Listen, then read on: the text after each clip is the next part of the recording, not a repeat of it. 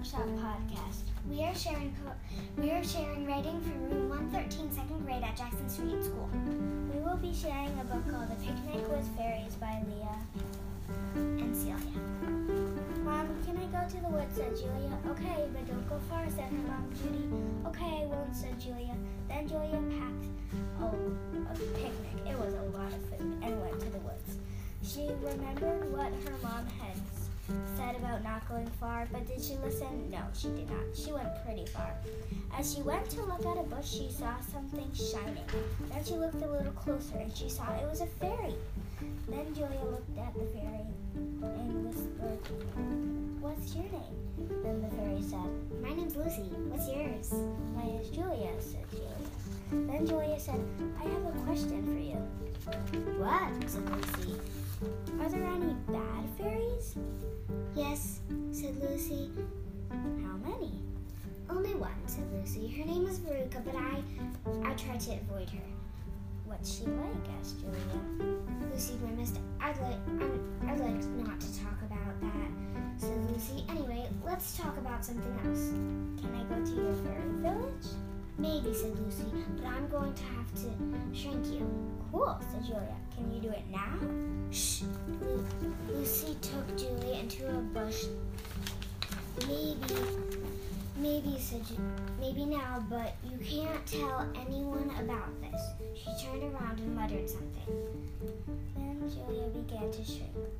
"Lucy?" "What, Julia?" "How did you shrink me?" "Oh, it's just magic. Now that you shrunk, you also have magic." "What can I do with the magic that I have?" "Well, you can make yourself invisible, and you can fly," said Lucy. "Cool. Now let's go to the fairy village." "Okay, let's go." And off they flew. When they got to the village, they met some other fairies, one named Violet and the other one was Rose, and one more Miracle. They passed rows of laurels, moss, and flowers until they came to Lucy's house. The main entryway was decorated with tiny gold flowers and chairs made from sticks. Lucy led Julia into her bedroom and said, "I have to tell you something." "What?" said Julia.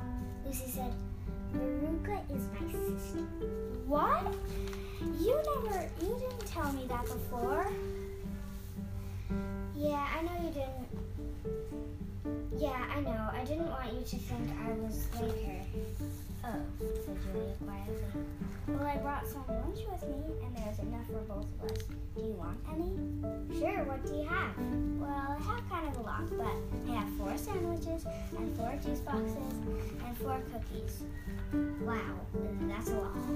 "I know, sometimes I'm very hungry after taking a long hike."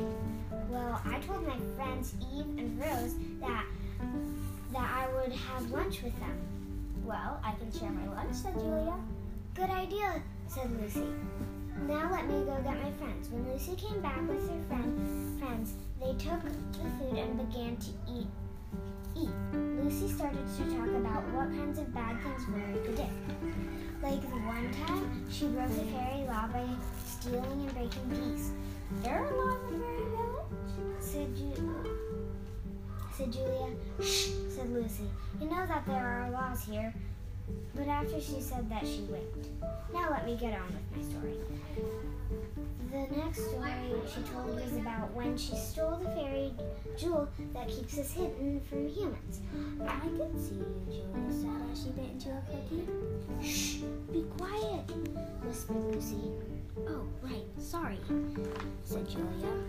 "We almost starved," said one of the other fairies.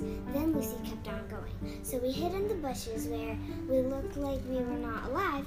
When Veruca thought we were all dead, she thought she ruled Fairy Village. Then when she thought we were still dead, I went to her room and stole the stone and put it back where it belonged. And then all the fairies came out and we ate a bunch of food." "That was the end," said Lucy. All of a sudden they heard her thunder and then a warning cry. Julia sat bolt upright in bed. "It was raining." "Phew," said Julia. "It was just a dream." Then she looked out of the window just to make sure, and she saw a shining gold ring. Could it be true?